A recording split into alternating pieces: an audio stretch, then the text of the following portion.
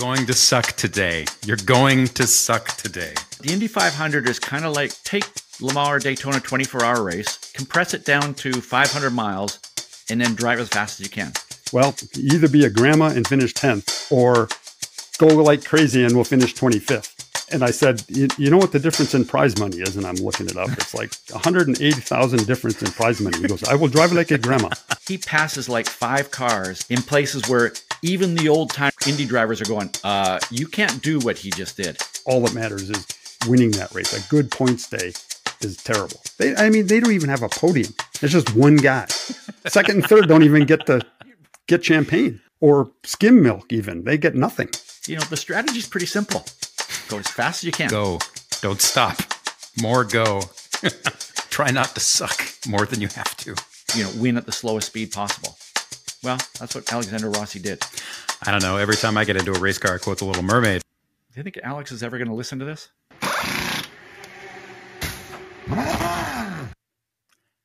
Okay, welcome. This is a new podcast. You've probably heard that phrase 1,000 times in the last couple of years, but this is something different. Something we call It's Not the Car. I'm Sam Smith. I'm a motorsport and an automotive journalist. I've spent years testing cars for places like Road and Track and attending races all around the world. This podcast ties into that a little. It's stories about people and about racing. Sometimes we'll take a big story and make it smaller and easier, pulling apart what matters. Sometimes we'll do the opposite. We'll take a smaller moment or a bit of time and pull it out into something larger. But the point is in the name. It's always going to come back to the title of the show. It's not the car, meaning 1, the speed isn't in the machine. 2, the story isn't in the machine. And in either case, the one place it comes back to is the people. Because we're people. Stories are about humanity, and that's what's interesting. And to that end, I'm not the only person here. I'm just 1/3 of the show, 1/3 of the host. I'm sharing it with 2 of the best possible people I could do this with. Guys, you want to introduce yourself? Thanks, Sam. I'm Jeff Brown, and I guess I'm the engineering technical side of this trio. My job is to make race cars go faster as a race engineer.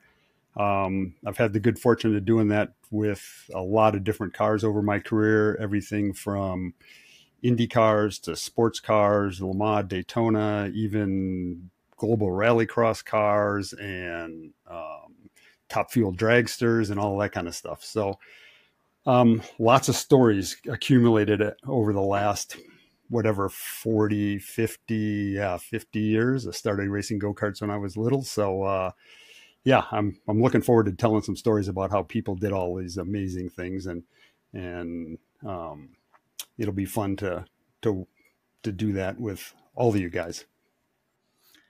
And I'm Ross Bentley. I've had the opportunity to work with both of you. And Jeff, a long time ago, we started working together. When I was, I describe myself as an XXX former driver because it was so long ago. I think I was. I'm pretty sure. Wait, if you were a former driver, doesn't that mean you're still actually? I'm really confused. I got to add those up there. Yeah. Maybe I didn't get it quite right, but I used to drive, and I used to drive cars that Jeff engineered. So we had some great times working together, making the car faster, but in the process, it made me faster as well. And today mostly I'm a driver coach, but really what I think I am is I'm a question asker. If that's really what I like to do, is ask questions and figure out why things happen the way they do. And a lot of times it's looking at a driver and going, why are they doing that? And what happens if they did that? So that's really kind of my job. Plus, I guess I'm a little bit, sorry, Sam, but I'm a little bit of a Sam wannabe. Like what? I like I'm writing. not even a Sam wannabe. Who would be a Sam wannabe? Ross, come on. I like writing. So sometimes in the process of trying to figure out the why, I write, and it helps me figure out why. But I think that's a really good point, right? So the reason we kicked off this show, and it grew out of conversations. You and I have known each other for several years, and it grew out of conversations we had about the reasons behind why we make the choices we do. And that's one of the reasons I find Jeff so interesting too, because his entire job is pulling apart, both of you, is pulling apart how and why people do what we do in life in race cars and choices, among others, by ourselves. And that's the whole point of this show. And on that note, we should probably get to what we're going to talk about today. So today, we're going to talk about a pretty special event and a pretty special running of a pretty special event.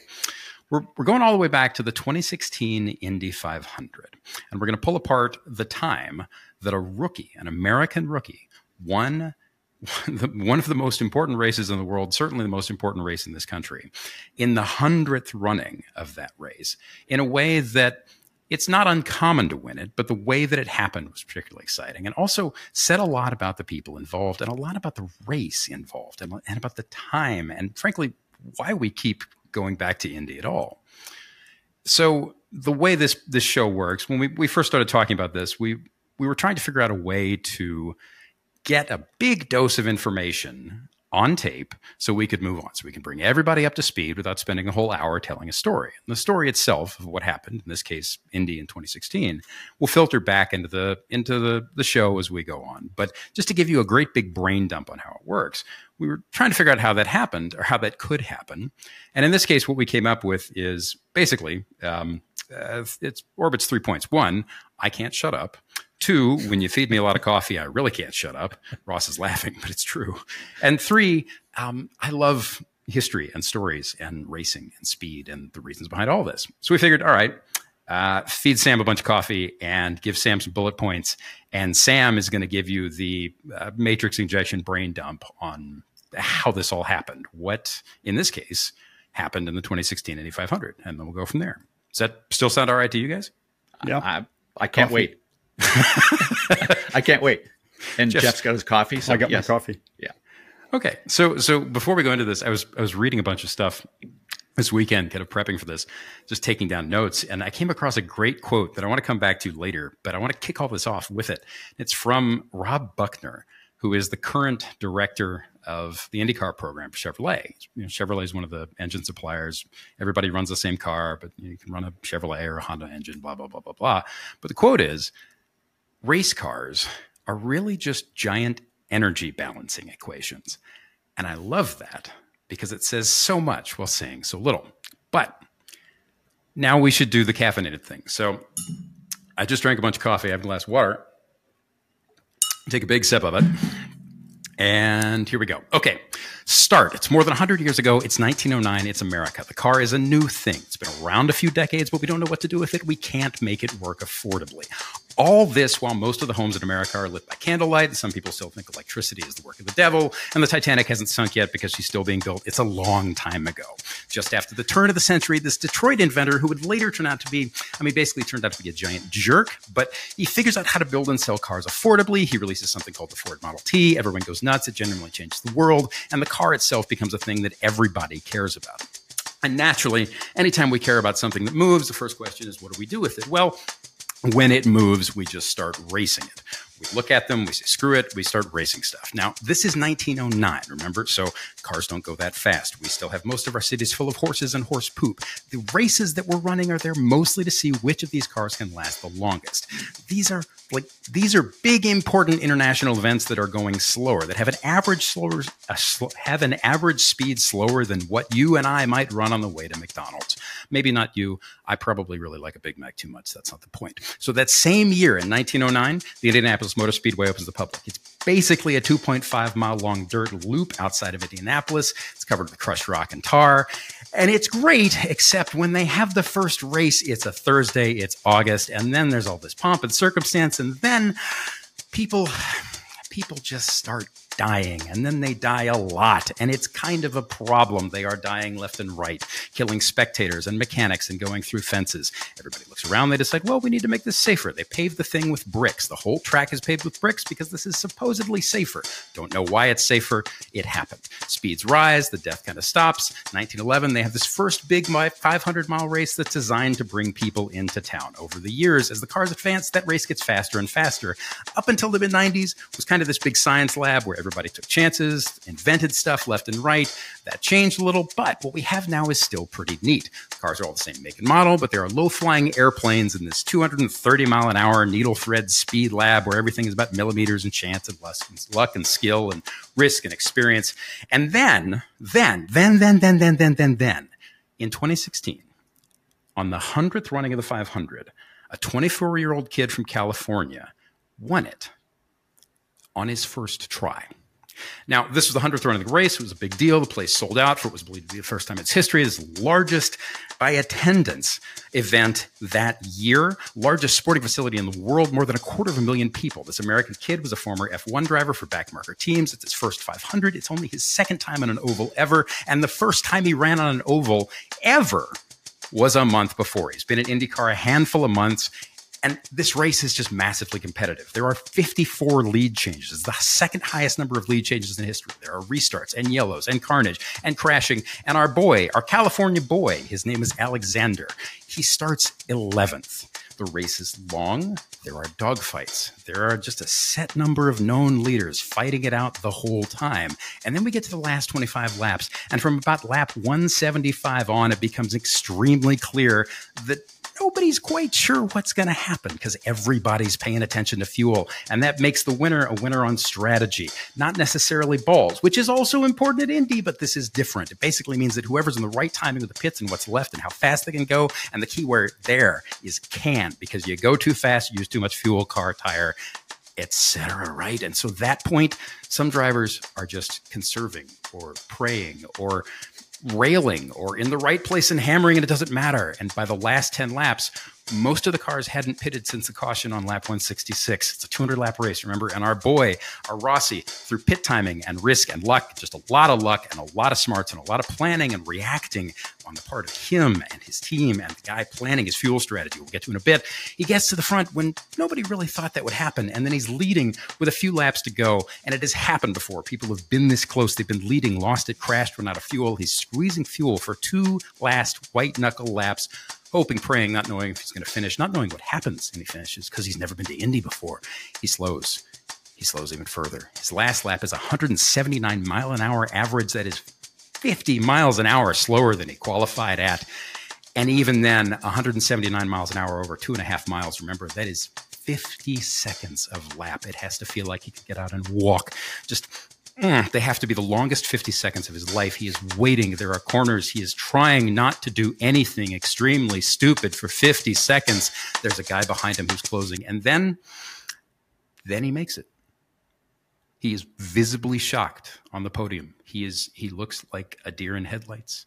He has tears. He had no idea what to do. And neither did the rest of the place, which goes nuts because an American rookie just won the Indy 500. Somehow. Did I get most of that, guys? Wow. That was a great story. We're done. I'm going to go collapse coffee and sit back for the next one. I'm going to go collapse in the corner. That was good. But yeah, that's that quote though, right? That's what I come back to. It's an equation of balance. What goes through your head? The first thing, as you said that, I'm kind of like race cars are big energy balancing things. Is that kind of what you said? Wow. Yeah. I kind of want to go, okay, Jeff, you can run with that for the next hour. But I also look at that and go, actually, that's what drivers do. Giant energy balancing equations, right? Energy. We balance the weight load on the car and we do all sorts of things. And, there's a point where we got to, I guess, get rid of some energy by getting on the brakes, although not at Indy. But there's a point, but there's another time when we're going to use up as much energy as we can until somebody says, stop using so much energy. We got to save some of that. So I think it's a fascinating quote. And I love it. That is a good quote. I've always said that making a race car go fast is just a giant thermodynamics problem, right? I mean, it is. You're making heat. You got to make heat the most efficient as you can. You don't want it in the tire necessarily. You don't want it in the engine, in the exhaust. You don't want it, you want to use that energy as good as efficiently as possible. And Rossi he did that. That's what he did in this race, is used all the energy he had as efficiently as possible. It's pretty interesting how they arrived at doing that. But Jeff, you say Rossi did that, and yeah, hey, I'm the XXXX former whatever driver. So yeah, hey, it's the driver that won the race. But if there was ever a race where it wasn't just the driver, this was one of them. And that's, I mean, the team and everything, and the strategy and and some of it was good and some of it was bad. Some of that was, we can get into why they decided to do that. But as you were saying, Ross, a lot of that was coaching. It's a team sport, right? It's not the car. This was coaching between Brian Herta, who is his strategist, and Rossi. They were trying to decide how they were going to win this race. And there was a couple points in there where Rossi was like, they gave him the fuel number that he had to hit to make it. And he's like, possible. He said, there's no way I can do that. And Brian Herta had to convince him and coach him to do that. And they adopted that strategy well before halfway. It wasn't the last stint. They committed to that about lap 60. So Jeff, it took another 2 hours of coaching. So tell me, we were talking about this last week. So one of the things that hit me right after this happened, I watched this, I think you guys did too. I watched this race live, and I remember going on Twitter maybe like 20 minutes after it happened, and there was a British motorsport journalist who watched Rossi in his career in Europe, because the guy came up through sort of through the F1 ladder. He ran GP2, he ran LMP2 for a bit, but basically he was a test driver and a reserve driver. He started, I think, 5 Grands Prix, and then came to IndyCar kind of as a way to keep his career moving in the direction that made sense. But this journalist, after this happened, said something like, and I don't remember the exact phrasing, but it was something like, well, I guess I've seen it all. If a backmarker kind of nothing burger guy from Formula One can show up at Indy and win it, it truly must be a dice roll. It truly must be just a collection of chance. And that's so, even then, that's so unfair. There's so much to unpack there. So how exactly, from an engineering standpoint, how do you go about planning what you can plan and then acknowledging what you can't plan for 200 laps at a place like that, where there's so much that happens and so much that goes wrong, right? Well, I mean, to me, first of all, I think that guy has it wrong. Yeah, he does. The most fun races that I've won, and okay, I admit I'm the strategist, right? So if you win a race because the driver just does amazing things and he just outdrives everybody, that's cool. That's still a win, and you get champagne and you win and you get the points and all of that. That's cool. And I'm not downplaying that at all. But as a strategist, when you can have more of an impact into that whole thing because you did some fuel strategy and you win that race, to me, those are my most memorable wins.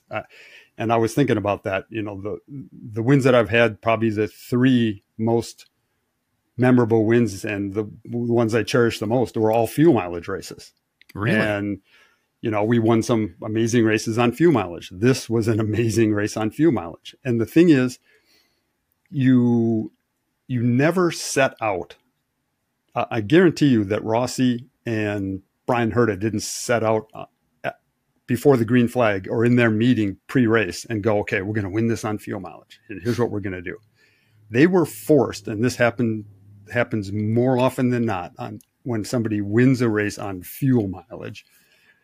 It's because they were forced by some circumstance into that attempt. They weren't only going to win if they took that risk and tried to make that work.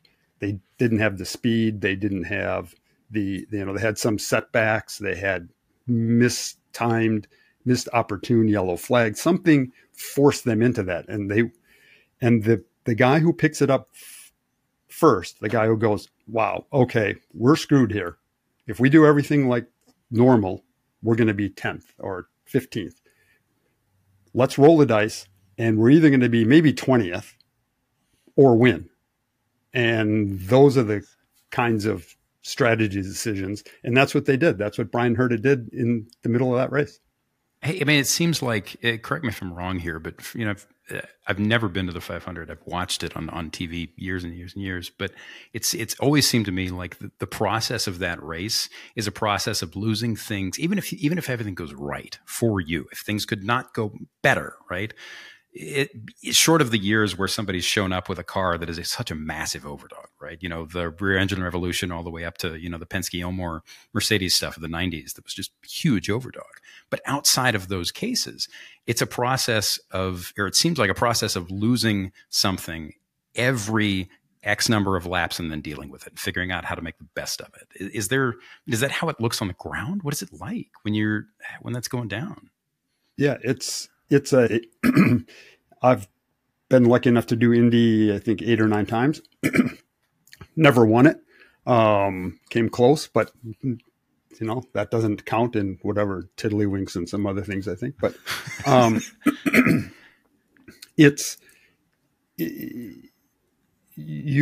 there's so many things that can go wrong. There's so many things that can happen that it's sometimes rolling the dice. Like he said, it's a roll of the dice on who wins it. They rolled the dice and they did it better than anybody else. I don't care what you say. He's standing there with the Borg Warner trophy and pouring milk over his head. 32 other guys didn't get to do that. Yeah. And they did a better job. And however you get there, nobody who's won it or lost Indy would ever say, well, he won because he got lucky or he got, you know, a break or he won it on fuel mileage. They don't have the Borg Warner trophy and he gets a smaller one that says, well, he just won it because of fuel mileage. No. Yeah. Tom was also here, you know? Right.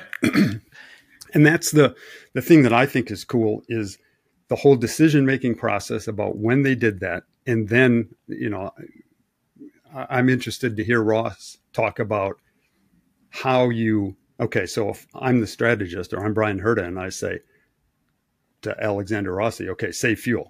We got to make this. And you got to do 34 laps of fuel. And the most anybody has done the whole weekend, the whole race so far is 32.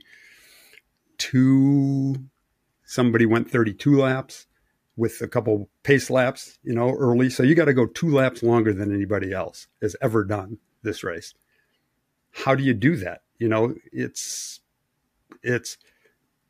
Ross can talk about how you know, how do you do that? If I tell you that, Ross, what do you do? Well, I think the interesting thing there is if Scott Dixon's engineer says to him, Scott, we need to save fuel. Scott knows how to do it. Right. Probably better than any IndyCar driver in history. Yep. But Alexander Rossi is there for his first time. I don't know whether during practice they did a lot of fuel save practice. So there was a little bit of making it up as you go along. And, you know, for this journalist that maybe was kind of taking a little bit of a poke at both Indy and Rossi, Right. You know,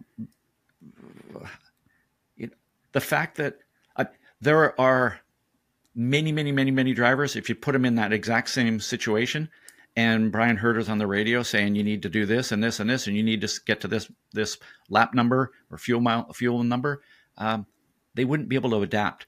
And I think one of the things that Rossi did so well was he did adapt and he figured it out. So, you know, to your question, Jeff, is what do you do as a driver? Well, some of it is you just got to try some things, and very quickly you learn that,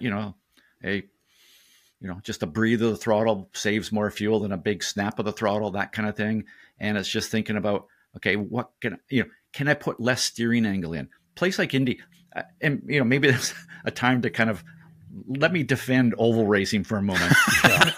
Wait. Okay, let's back up though. I mean, it is worth defending because, frankly, before I knew anything about it, I was younger. You look at it and it looks dull on TV 9 times out of 10. It especially looks dull if you don't know what you're watching, and it especially looks dull if you don't know what you're watching and you don't care about racing to begin with. So most people think it's dull and boring. We don't, but defend it. Go. You have 30 seconds. So first of all, I'll guarantee you it does not look dull the first time you're coming down the front straightaway and there's that turn 1 and it's like, I'm supposed to go in there with my foot flat to the floor? No, not that is not dull. So yeah, I mean, some people go, okay, great as a driver, but as a spectator, no. What does a driver do at Indy that is so special. And I think anybody that's ever done any kind of road course stuff or anything like that, they're going to go, yeah, it's just turning left. But the precision it takes is off the charts. I always say that if a road racer, they come to a corner and their line varies by 6 inches. Well, at Indy, if your line varies by 6 inches, you're probably going to end up in Methodist Hospital. For sure. You need to be within 0.6 of an inch. Like it's nuts. It's nuts. Yeah. And you think about that. Well, it's like, what is it? 230 miles an hour. I actually did the math on this earlier. It's like 330 feet a second. Yeah. I can't process that. And even if you've been around the place a bunch, but yeah. I mean, the first time anybody, and by the way, if you ever want an experience that's just, blow your mind, go to the Indy 500 and get yourself into a position where you can be sort of on the front straightaway at some point and just stand there and watch a car go by. And you're like, oh, what did I just see? Right. Like I'm Jeff. I mean, you're in pit lane and cars go by, and yes, over time you kind of, become accustomed to it. But there's a point where you're just going, what just happened? Impossible. Yeah. Impossible. So quick story about what think about a rookie, Rossi, doing this. Like you said, Sam, second oval race? Yeah. And this is pretty big oval with no banking really, 9 degrees. I mean, this is a serious place. To put that in perspective of what Rossi must have been thinking during that whole month of May, and then the race, is I ran a driver at the Indy 500, Michele Alboreto. So he had done his F1 career at Ferrari. He had started, I don't know, somebody will look this up, 200 races, I think. Nearly won the world championship as an Italian in a Ferrari. Great career in Formula One. Came to IndyCar. I got to run him in his rookie season. I had no idea you did this. When was this? What year was this? Would have been 96. I love how you just toss this stuff in the conversation. Like, oh yeah, I ran Alboreto at the thing. And what? God, yeah, go on. I think it was 96. It was the first. Jeff, that's cool as hell. Yeah, first year of Michele IRL, was wasn't it? What's that? First year of IRL. First year of IRL, where we ran the Racing League. Yeah. champ cars. Yeah. The I didn't even know he came over, man. Yeah, so I ran him in a Reynard, and I was his engineer, and super cool guy. But what I was going to say, not to get too far off path, but so in Formula One, there's a corner at Imola called Tamburillo, which is a chicane now for reasons a lot of people know about. But anyway, it was a fast left-hander, just like incredible. Bad fast, like spooky fast, like spooky cool. Fast. Yeah. Almost flat in a Formula One car on qualifying tires with 1,000 horsepower. Yeah. It was the scariest corner in Formula One. Everybody's like, ooh, daunting. And Michele was explaining that. And somebody asked him, I was standing there and somebody asked him, so what's it like going around the Indy 500 track? And he says, well, it's daunting, da-da-da. He goes, it's like Tamburillo 4 times in 40 seconds. And that's only one lap. And you got to do that again and again and again. It's the most daunting corner 4 times a lap. Yeah. And so that's what oval racing was like for him. And again, that precision, you've got to nail that. But as you say, there's this massive, there's pressure from 2 different ways. One is if I don't do this fast, why am I here? Right. And then there's it is the Indy 500. It is, go to any country in the world and say, name a car race. I'm pretty sure the Indy 500 is going to be on that list. I mean, it's like the Coca-Cola, the Mickey Mouse. It's that, right? Exactly. So there's this massive, that whole part of it. And, I guess kind of going back to your question, Jeff, a little bit is, how do I save fuel? When you go through a corner at the Speedway and you just you come out of the corner and you straighten your hands, you open up the wheel, you straighten the steering wheel, just a tiny, I'm sure in the data, maybe you can barely see it, but you just open it up and you can feel the car go from 229.15 miles an hour to 229.16 miles an hour. And Yep. that's putting less scrub into the car and it's saving fuel. Yep. So one of the ways that you save fuel is just, can I make the corners a bigger radius? Oh, that seems easy. Just run closer to the walls at 200 and something miles an hour. Those walls that are pretty hard. Right. So, Right. It's not easy. It's unbelievably difficult. And the fact that he was adapting to that, and yes, he's got Brian Herta on the box on the radio to him, and Brian is very experienced, but Brian wasn't driving the car. Right. He was telling him, he was kind of giving him the target, I didn't listen to the radio. It would have been nice, but I'm pretty sure Brian wasn't saying, okay, just be a little smoother with the throttle and, open up your hands and let the car run freer coming out of the corners. I don't think he was giving him that kind of coaching. No. He was giving him the target and come on, you can do it. Figure it out. Exactly. And he said, Rossi said in a post interview that he figured it out. He finally figured it out. He said on the last stop when Herta gave him the number, he said, there's no way I can do that. Impossible. No way. And then Hunter Ray was his teammate. He was a lap down, maybe two, but he was a lap down. And they used him, or Rossi used him to draft. And Hunter Ray acknowledged that he was trying to help his teammate out. Ryan wasn't going to win the race. So he was kind of running a pace that Rossi could draft off of him. So Rossi figured that out, and I'm sure there was some team communication, but he got a draft off of Hunter Ray. And then he said that he figured it out and got the mileage.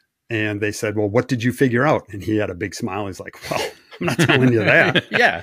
Which you won't. I mean, those are on a road race, Ross. If you want to save fuel on a road course, there's a simple trick. Well, it's not simple.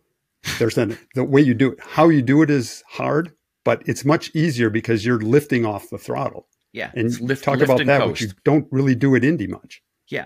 I mean, it's just on a road course, it's called lift and coast. And you just come down the straightaway, you lift your foot off the throttle, coast, and then brake. The tricky part about that is now you can actually brake later than you ever have before. That's the tricky part on a road course, is getting the right timing of all that. But so, as a driver, you get into this rhythm and it's just, it's brake, it's on the throttle, on the brake. And you come down and you go through the corner. And now you've got to change that whole timing. And I think it's, again, it's the reason why Scott Dixon is just so good. He's able to adapt that timing of how much lift, how much coast, and then how much later can I brake, because I'm not carrying quite the same speed, even though it's like 1-2 miles an hour less, but it's different. And a guy like Dixon can adapt to that immediately. There is nobody else in Indy cars that can adapt like him.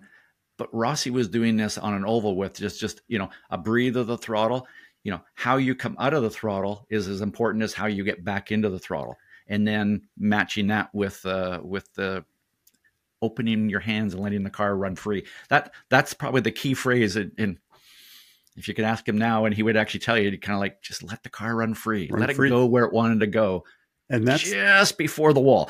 Yeah, and that's the thing about I've like I said before, I won some races on fuel mileage. I didn't, but we did. And looking at some of the data from Colin when he's won those races, and you look at him when he's saving fuel, and his min speed in the middle of the corner, saving massive amounts of fuel, will be as fast, sometimes faster, than when he's going flat out. He'll lift way early, coast into the corner, but the minimum corner speed and the load and the G's, if you just looked at that part of the data, you couldn't tell that he's saving fuel. Is fuel saving different across, I'm assuming the principles and the techniques are the same, but is it drastically different across tire and aero package and how the car works and strengths and weaknesses, or is it all kind of the same basic knobs and dials? I'm going to say, well, and Jeff's kind of going, I'm going to say as a driver, yes, it is. But there's subtle things, and the part of it, and the part that I find fascinating about Rossi winning this race is, Jeff, you say, he said, I figured it out, but he also said, I can't do it. And this is the interesting thing about race drivers is there is a moment in there where a lot of times it's like, I can't do it. I can't beat him. I can't, I can't go any faster. But then they turn it around. Okay, this is a challenge. How am I going to do this? And I think that's what makes the best the best. How many times have we heard Lewis Hamilton on the radio saying, man, guys, these tires are not going to last. And then he does like 20 laps longer than everybody else and beats them. Like he turns it around into this massive challenge. Is like, I'm going to figure it out. And I think that's really cool. Yeah. And that's the allure of the Indy 500, right? I don't know that Brian Hurta told him this, but when he said, I can't do it, there's no way, if I was a strategist, I'd say, all right, well, then you're going to finish 20th. Fine. Drivers don't react well to that. Today. Right. You're going to suck today. We'll just finish 20th. I had a driver at Indy, Fermin Velez, who we were in a similar situation. We weren't going to win, but if we saved fuel, we could have got a top 10. Yeah, the top 10. Otherwise, we were going to have to make an extra pit stop and we were going to be 25th. And I told him that on the radio. He's like, I don't like driving slow. This is terrible. I'm going too slow. I'm like an old lady, like a grandma out here. And I'm like, well, either be a grandma and finish 10th or go like crazy and we'll finish 25th. And I said, you know what the difference in prize money is? And I'm looking it up. It's like 180,000 difference in prize money. He goes, I will drive like a grandma. So motivation, inspiration. Yeah. Okay. Okay. So back up, just so context with this, because I've run a couple of club races over the years, and you start watching the feed from Indy, and you do what anybody who's ever been in a race car, no matter how small and piddly the race car has ever done. And when the driver's eye cam comes on, you start watching it and you start looking at it. And I remember several years ago, whenever it was, when they opened up the app, the Verizon app or whatever it was, so you could just pick a driver and just watch from their helmet, like people have been able to do with F1 on pay-per-view for decades.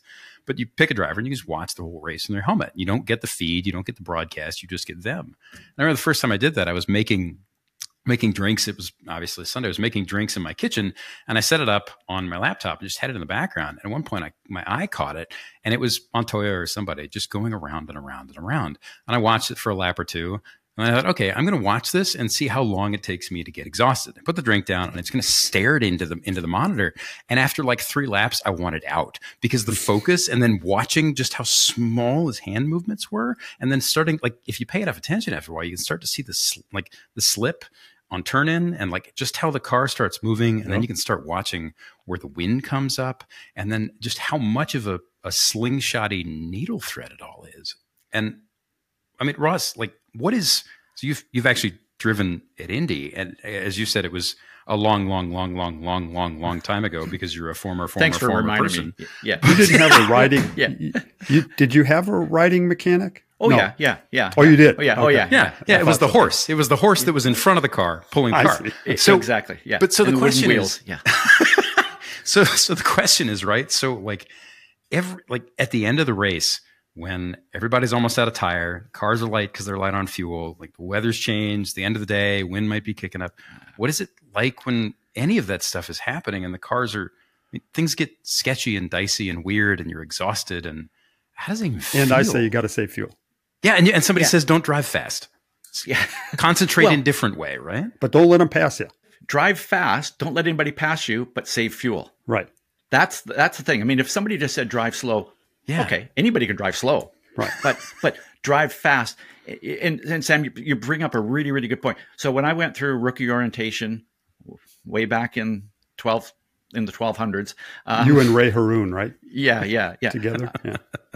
So I had I was very, very fortunate that I got a session, or basically I got some time with Rick Mears, 4-time Indy 500 winner, and so he takes me out in a pace car and just drives around the track, and we're having a conversation as he's driving this, I don't know, Camaro or Mustang or Corvette or something around the track. I don't remember what it was.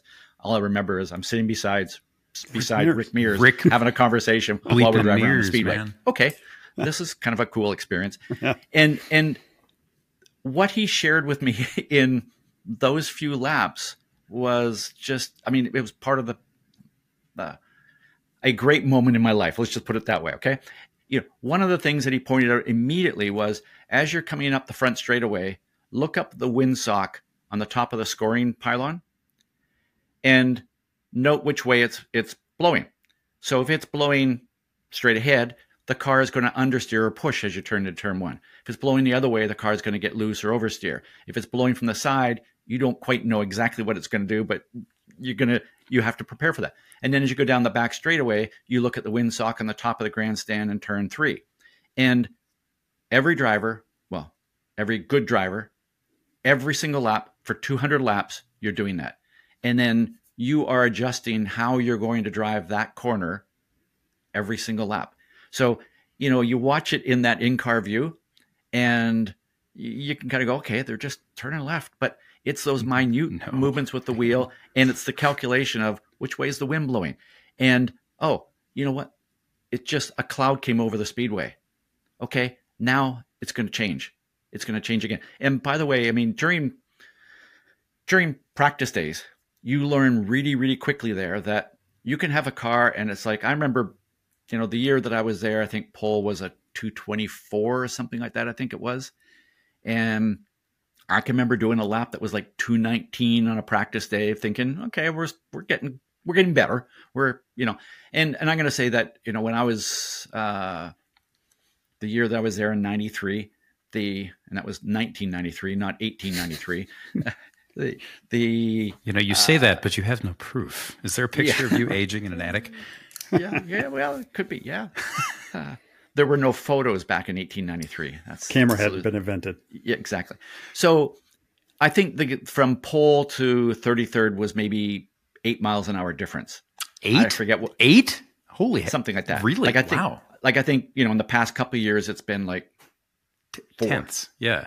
We have spec cars now. Miles per hour. Yes. Yeah. So there was more variation in the car. Anyways, so I'm doing 219, thinking, okay, we're getting there. We're trying different things. We're playing with the setup, all this kind of stuff. And then in the afternoon, I can remember doing 214, coming out of turn 2 and going, like, I am using all the track.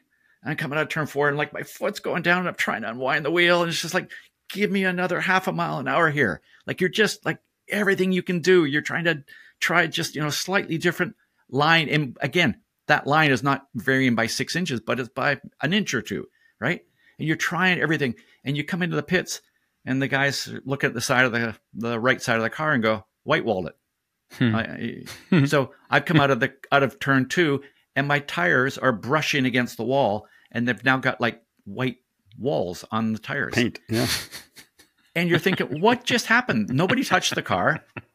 It felt at 219, it was almost like I could drive it with one hand. And now I'm like hanging on for dear life thinking I'm going to die any moment here.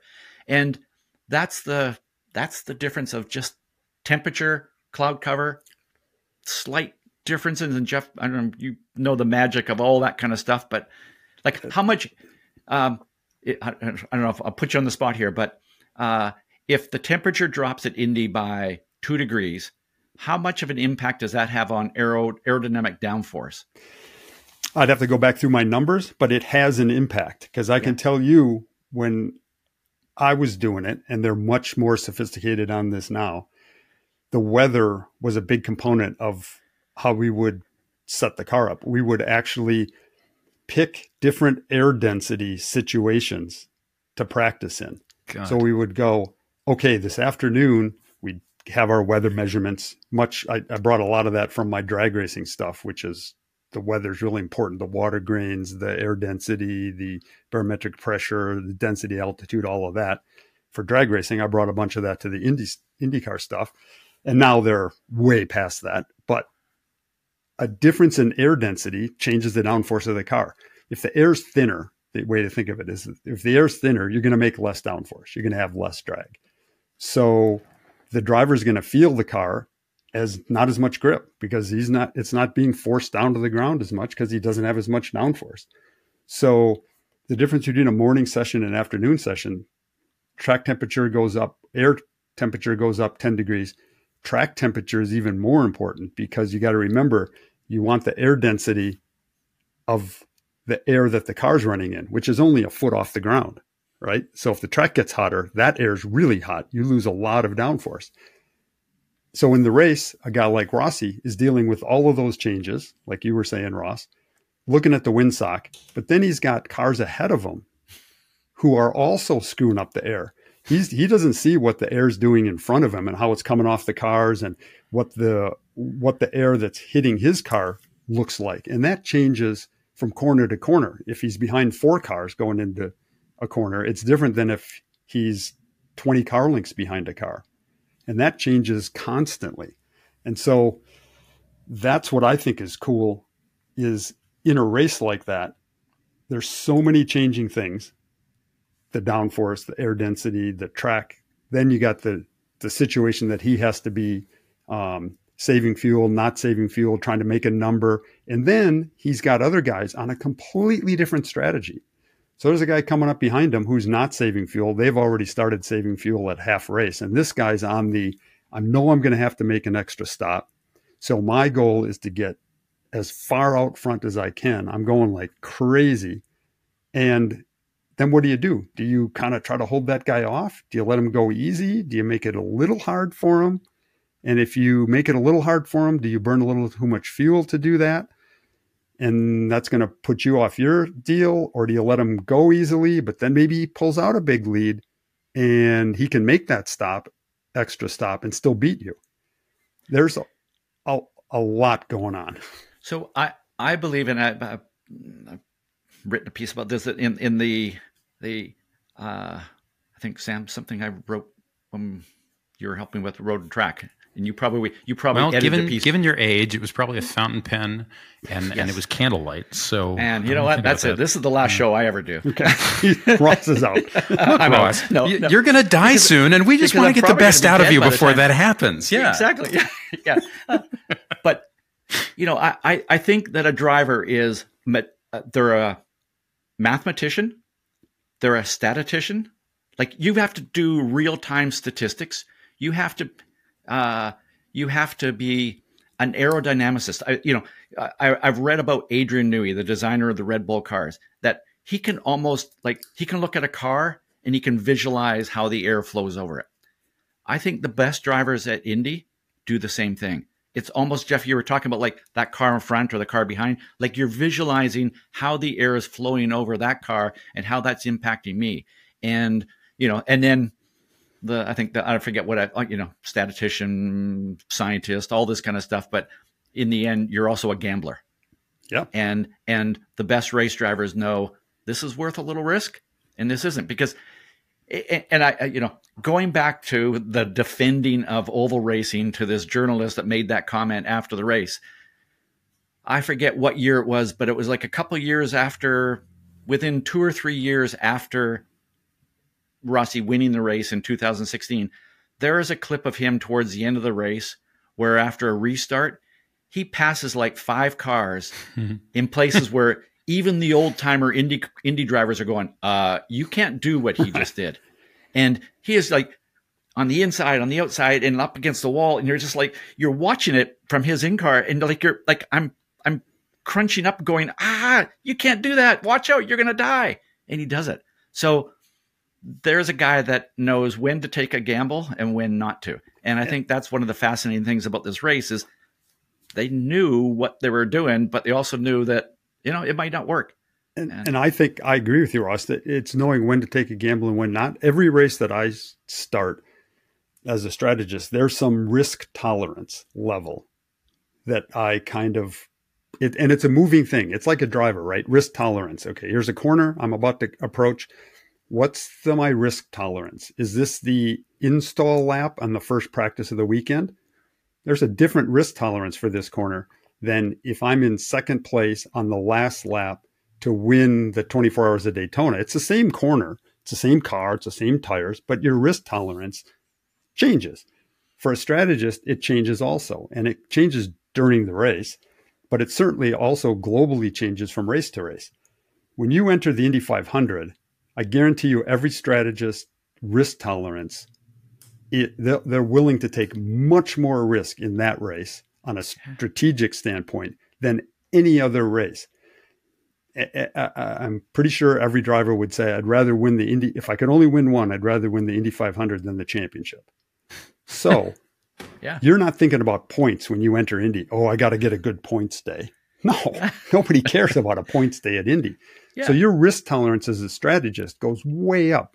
Brian Herta, it's win or not. And that's what makes Indy as a race so cool, because everybody is gambling, from the drivers to the strategists, because all that matters is winning that race. A good points day is terrible. They don't even have a podium.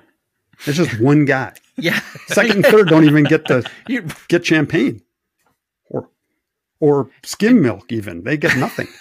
And Sam, you touched on doing club races. Yeah. One of the things that I find really fascinating about Indy is, you go into a 30-minute SCCA race, the strategy is pretty simple. Go as fast as you can. Go. Don't stop. Yes. More go. And yes, exactly. Try not to suck more than you have to. Daytona or Le Mans 24-hour races, obviously they're endurance races, and strategy plays a bigger role in all of that kind of stuff. But the Indy 500 is kind of like, take Le Mans or Daytona 24-hour race, compress it down to 500 miles, and then drive as fast as you can, is kind of the strategy. Yep. Short of Jeff coming along and going, yeah, but if we did this, or Brian Herta saying, if we did. So it's sort of like I think of the strategy for the Indy 500 is kind of like, and by the way, the adaptation that the driver needs to do. Like in a 24-hour race, you are the amount as a driver that you adapt is massive. Now, compress that into just 500 miles, and what are they doing 500 miles in like 2.5, 3 hours now these days, like 3 hours or so. So you compress it down to that. So all the strategy from a 24-hour race, all of the adapting that the driver needs to do, all of that stuff, all the decisions around, I'm going to take this gamble, I'm not going to take this gamble.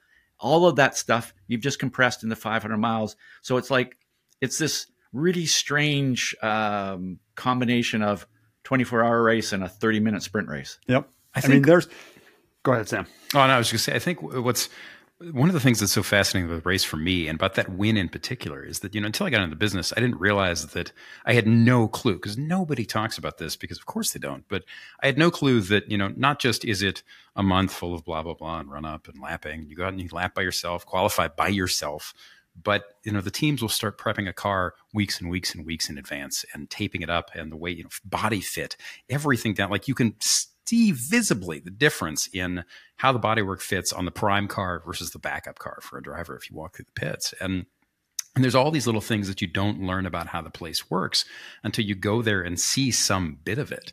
And that, I mean, what is it like? That race. So in 2016, I can't even imagine what it must have been like to be there, because the place sold out in the beginning of May. And then, what was it? Like 4 days before, sold out general admission as well. It's the only time in history that the Speedway has been completely sold out. And something like, the numbers worked out, because it's like 350,000 people. It's like more than twice as large as the University of Michigan Stadium, the football stadium, which is the largest football stadium in the country. And the statistic was something like 1 out of every 1,000 people in America was at Indianapolis that day, because it had never been that packed. Does it get weird when you're there in that just teeming mass of humanity, like on the wall, in the car, whatever it is? I mean, either one of you. How does it work? Weird. Yes. I'll go back to my Michele Alboreto thing again, right? Okay, so here's a guy, the Tifosi and Monza, and you pick it. He's been in some big time events, Monaco, Ferrari driver, big crowds in Formula One. He's seen it all over his 15 years of Formula One racing. Comes to Indy, we practice like you do. Race morning, you walk out from gasoline alley, which are the garages, and you walk under this big archway that is in the middle of the pit lane, basically, and you walk out onto the pit lane. And you can't really see any of all of these 300 and whatever thousand people, really, because you're in the garage area, right? And so me and him are walking out to go to the car. Yep, an hour. You got to do driver introductions and all that. And me and him are walking out talking about whatever, probably some race strategy stuff or what we expect to happen. And we walk out through gasoline alley, and we pop out to the pit straight. And he stops and he looks into turn 1 and he looks at the grandstands into turn 4 and he goes, holy smokes. Looking at all the people just packed, and he goes, this is a really big deal. And I'm like, this is impressing him.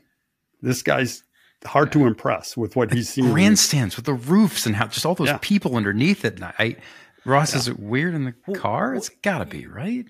Actually, can I take a kind of a little story, a tangent here for a story? No, I'm not going to let you know. Yes, please tell me about the time you drove in the Indy 500, Ross. I'm not going to shut you up.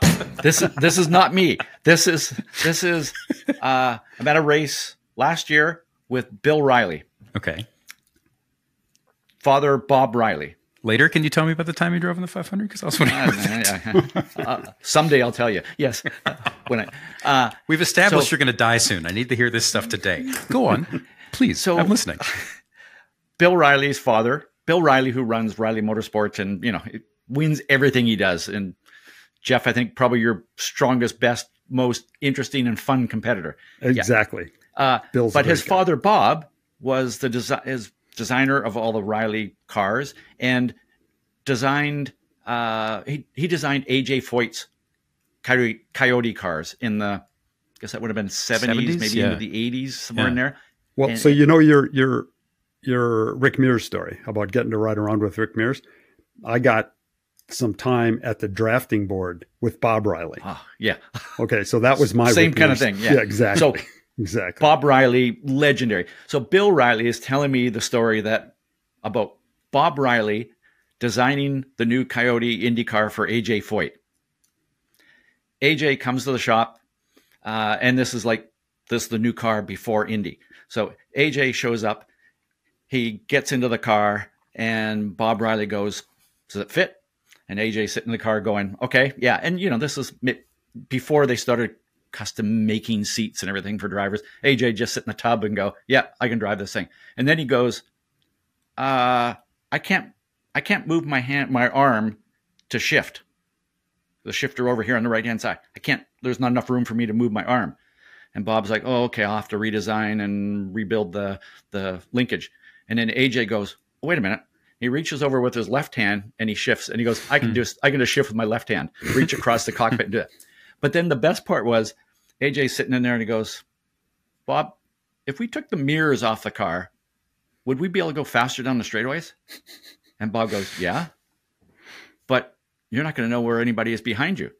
And AJ goes, it's okay. At Indy 500, if somebody's trying to pass AJ, I will know. The crowd will tell me. God. Because everybody be on their feet. Right. And AJ go, oh, there must be somebody behind me then. So that's great. That's a great way to kind of think about the atmosphere. It's well, if you've been to a huge sporting event, at least double it. Yeah.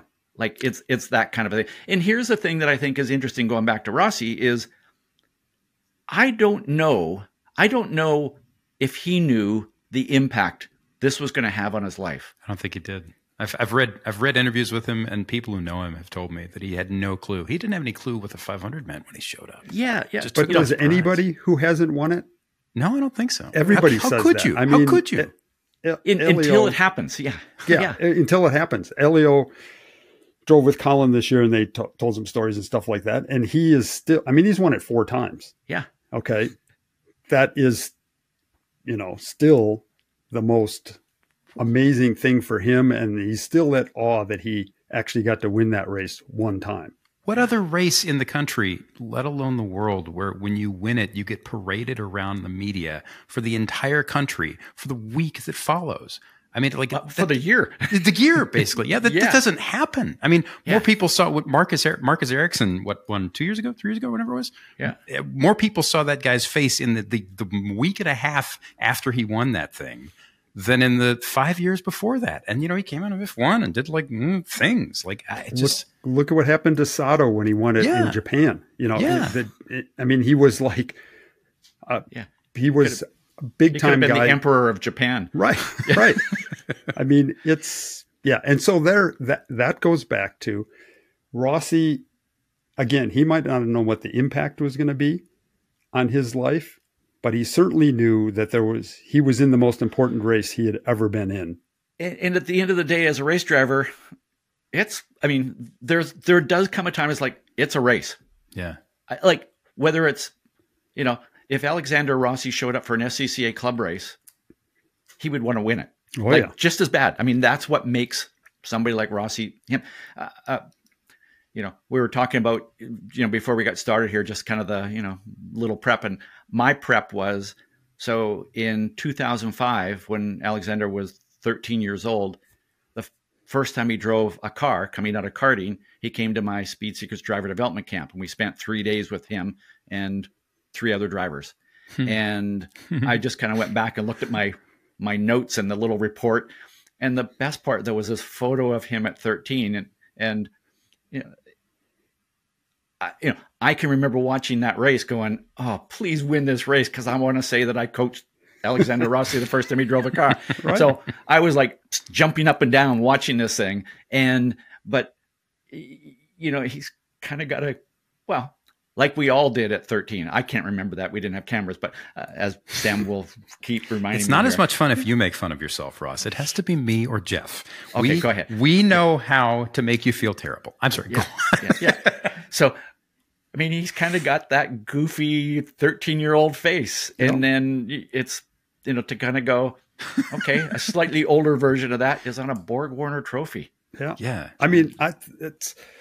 I think I go back to that risk tolerance thing again, right? We just talked about how important and how impactful in your life it is. And I think you don't understand it until you win it, but you do understand that this is the most important race you're going to run. Rossi knew that. Brian Herta knew that. Brian Herta knew that I'm sure he didn't care if he won any other races that year. If he won the Indy 500, done and dusted, the year's been made. Career maybe been made for a driver who wins it. That sustains your career for the next 5 years for sure. You're going to be paid to drive Indy cars for a long time. You win the Indy 500. So here they are. They have a bad fuel stop because they had some refueling issues on stop 1, and he goes to the back. They think they fix it. He does another stop on about lap 60, Rossi does, and it's not fixed. And they go to the back again. Now they really fix it, but they're essentially 30th or whatever. Indy is a track position race. You're not going to drive through 32 of the best oval racers with the best cars and the best strategists and the best engineers in the world. You're not just going to Rarely are you just going to drive past all those guys and take the lead and win the race. AJ Foyt maybe, but nowadays with spec cars and engines and performance balancing, not going to happen. You're not going to be that much better than the next guy. So they had to figure out they could work their way up, and maybe they were a 10th place car, or they could roll the dice. And I would guarantee you that there wasn't even a one hesitant. Brian Herta didn't go, oh, what should we do? It was just, you're rolling the dice. Every decision, you're rolling the dice. Driver, engineer, strategist. And so they were like, okay, we got to figure out how to do this. And it became very obvious before halfway, they had to make one less pit stop than everybody else. That was the only way they were going to win it. One less pit stop. Well, how do you do that? Well, you just have to make it to the end, make enough fuel mileage where you just don't have to make that extra pit stop. You know, people who watch modern Formula One see that strategy played out. Is it a 2-stopper or a 3-stopper? Well, at Indy, they were trying to do one less stop, which would get them the track position. And you can do that. The yellow comes out, everybody pits. You can not pit. Now you're leading, or you're at the front, right? Because you didn't pit, everybody else did. But eventually you got to pay the piper, and you're going to have to stop. What they did is position it right where they didn't stop, everybody else did. That got them the track position at the front.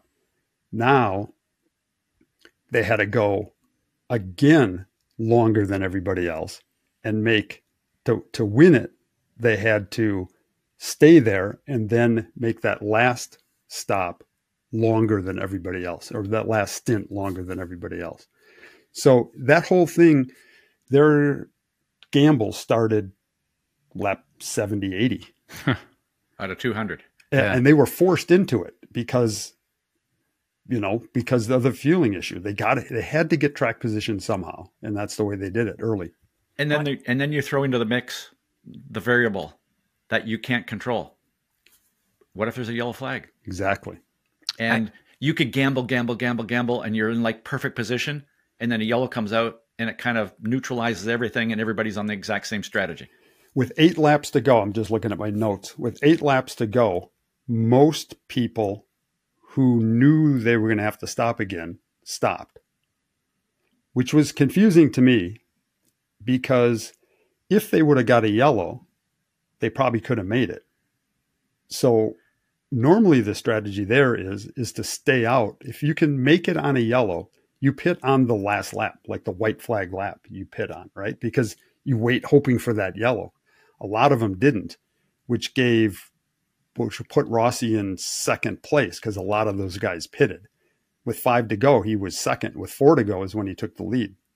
And, he was running 2:14s back, with 4 or 5 laps to go when the guys chasing him were running 2:21 laps. I mean, and then Herta just kept on telling him, clutch and coast. So he was going down the straightaways, putting in the clutch and coasting through the corners and then letting the clutch out and driving down the straightaway. He was out of fuel at the finish, by the way. Yeah. Like on the cool down lap, right? Like it just dry. No, coming out of 4. Really? He crossed the line, and I looked this up. Brian Herta even said it. He crossed the start-finish line to take the checkered at 133.7 miles an hour out of gas. 100 miles an hour slower than he qualified almost. Okay, so right. Think about that, right? So like this is what gets me. And at the end of the day, like all of this, like we just spent a bunch of time talking about the logistics. We spent a bunch of time talking about what it is to be in the car on the limit for that long, what it is to be in those people, what it is to be in the single most important race of your life, definitely of that year, definitely of the last month, right? And yet all of that, all of that together in the same ball, in the same place, at the same time, is somehow more than the sum of the parts, right? And in reality, you have this group of people, all these things on the line, 7 figures of worth of money to get you there, months and months of prep, sponsor deals that literally start, and planning that starts the day after last year's race. All that adds up. And then in the middle, it's all funneled through one dude in the car and a handful of people on the wall, and a bunch of decisions and a bunch of gambles in front of hundreds of thousands of people and millions of people on television. And you're just a bag of chunky marinara strapped into the thing, driving around at the limit of whatever you got in your brain and whatever's in the tire and whatever's in the car, and also how much fuel you can use, all that stuff coming together. And then you can lose it in the last corner. You can lose it, tenths before you cross the finish. Like, there's so many things that go wrong. Could all just blow up at the last minute. It's nuts. Well, and I went wrong for 32 others. Yeah. Right? Yeah. And always does, every time. Does anybody remember who finished second through 33rd? No. And that's what's kind of cool about it from a strategy standpoint. Because if you get it wrong, I mean, you want to get it right. If you win, you're a hero. Brian Herta, everybody knows about that. You get it wrong at Indy, and it's like, as long as you went for it, nobody's going to be mad at you. It's if Herta would have decided, okay, well, darn it. We're going to pit with everybody, and we finished 10th, and that was a good solid day. Nobody would be happy with a 10th there. Pick like Hinchcliffe, 30 to go. Hinchcliffe decides to go, or his guys decide to go flat out. Newgarden flat out. They're 3 to 4 laps short, they say. Their engineers, their strategists are telling them you're 3 to 4 laps short.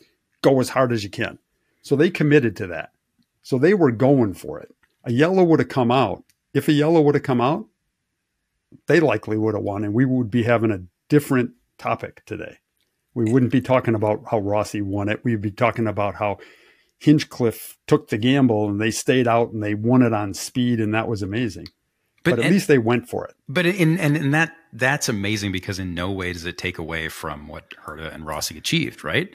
No way, like there is no bad way to win that race, just as a win is a win anywhere else. I mean, and the idea too that, you mentioned Hinchcliffe, who famously had a pretty massive accident. He ended up with a push rod through his, I think it was femoral artery.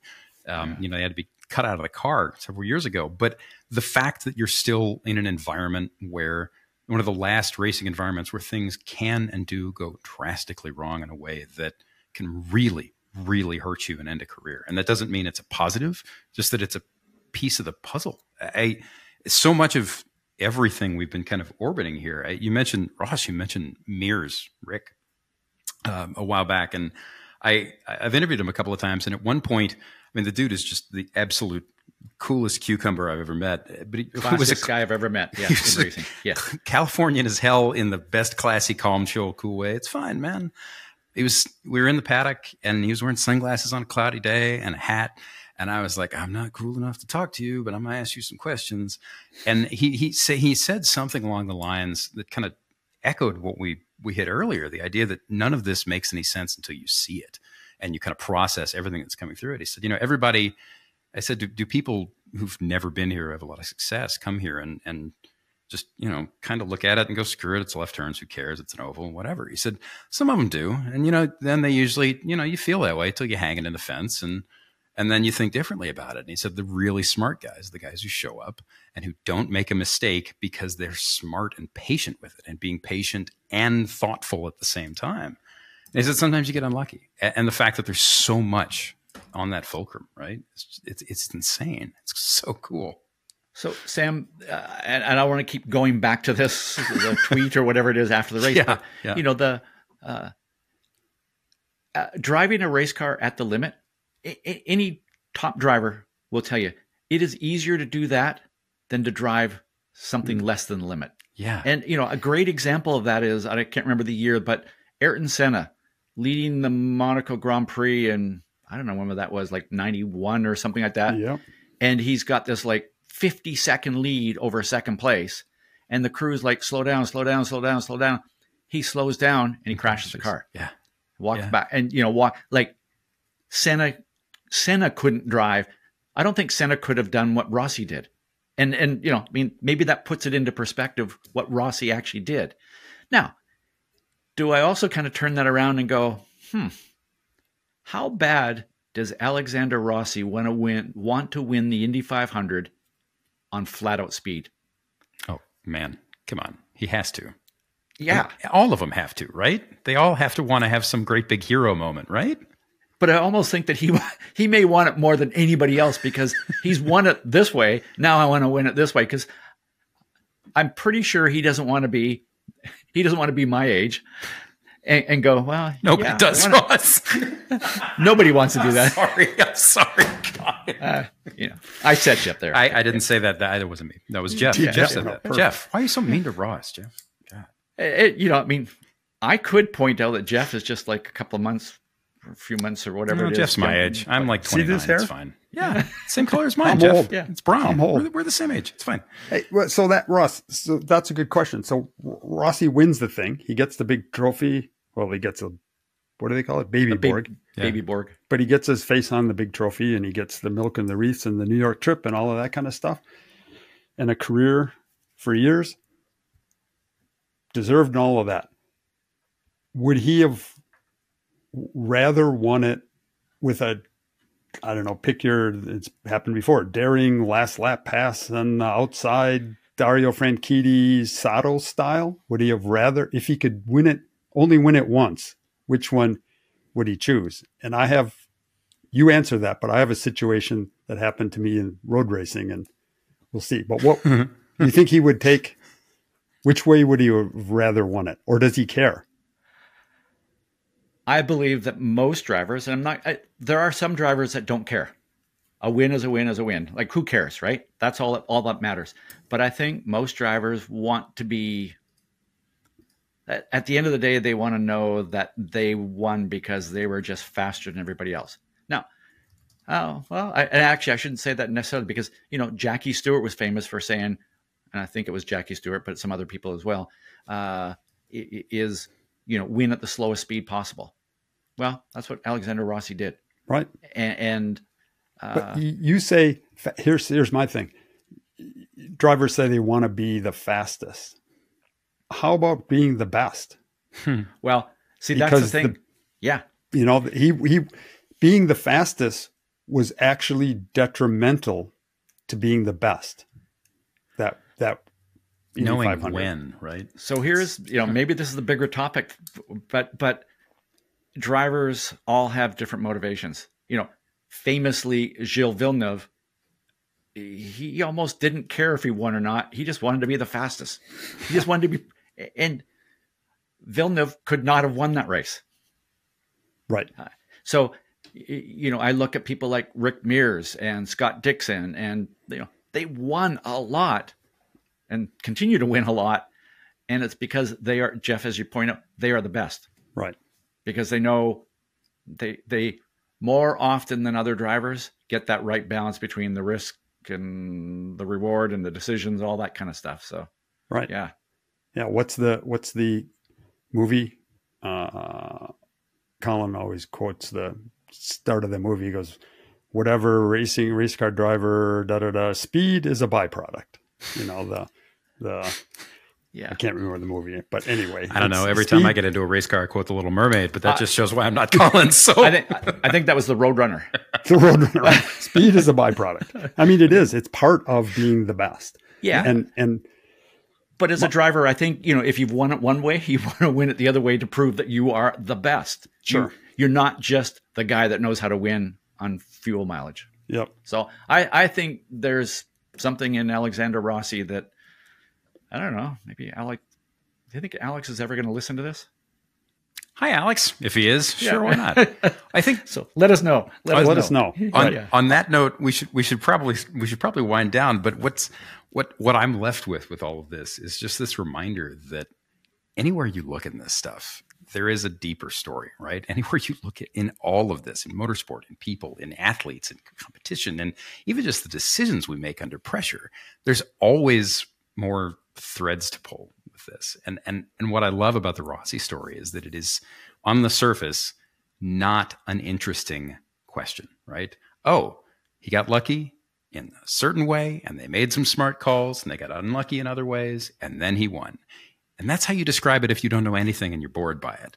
And if you go to the other side of the coin, it's so much was going on, and so much of it comes down to who we are when things get crunchy, right? I don't know. I think this was a good start.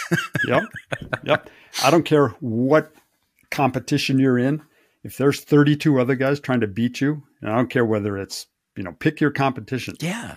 Getting the best grades in your college class, and there's 32 other people out. Being whatever older the than Ross. competition it is. Right, exactly.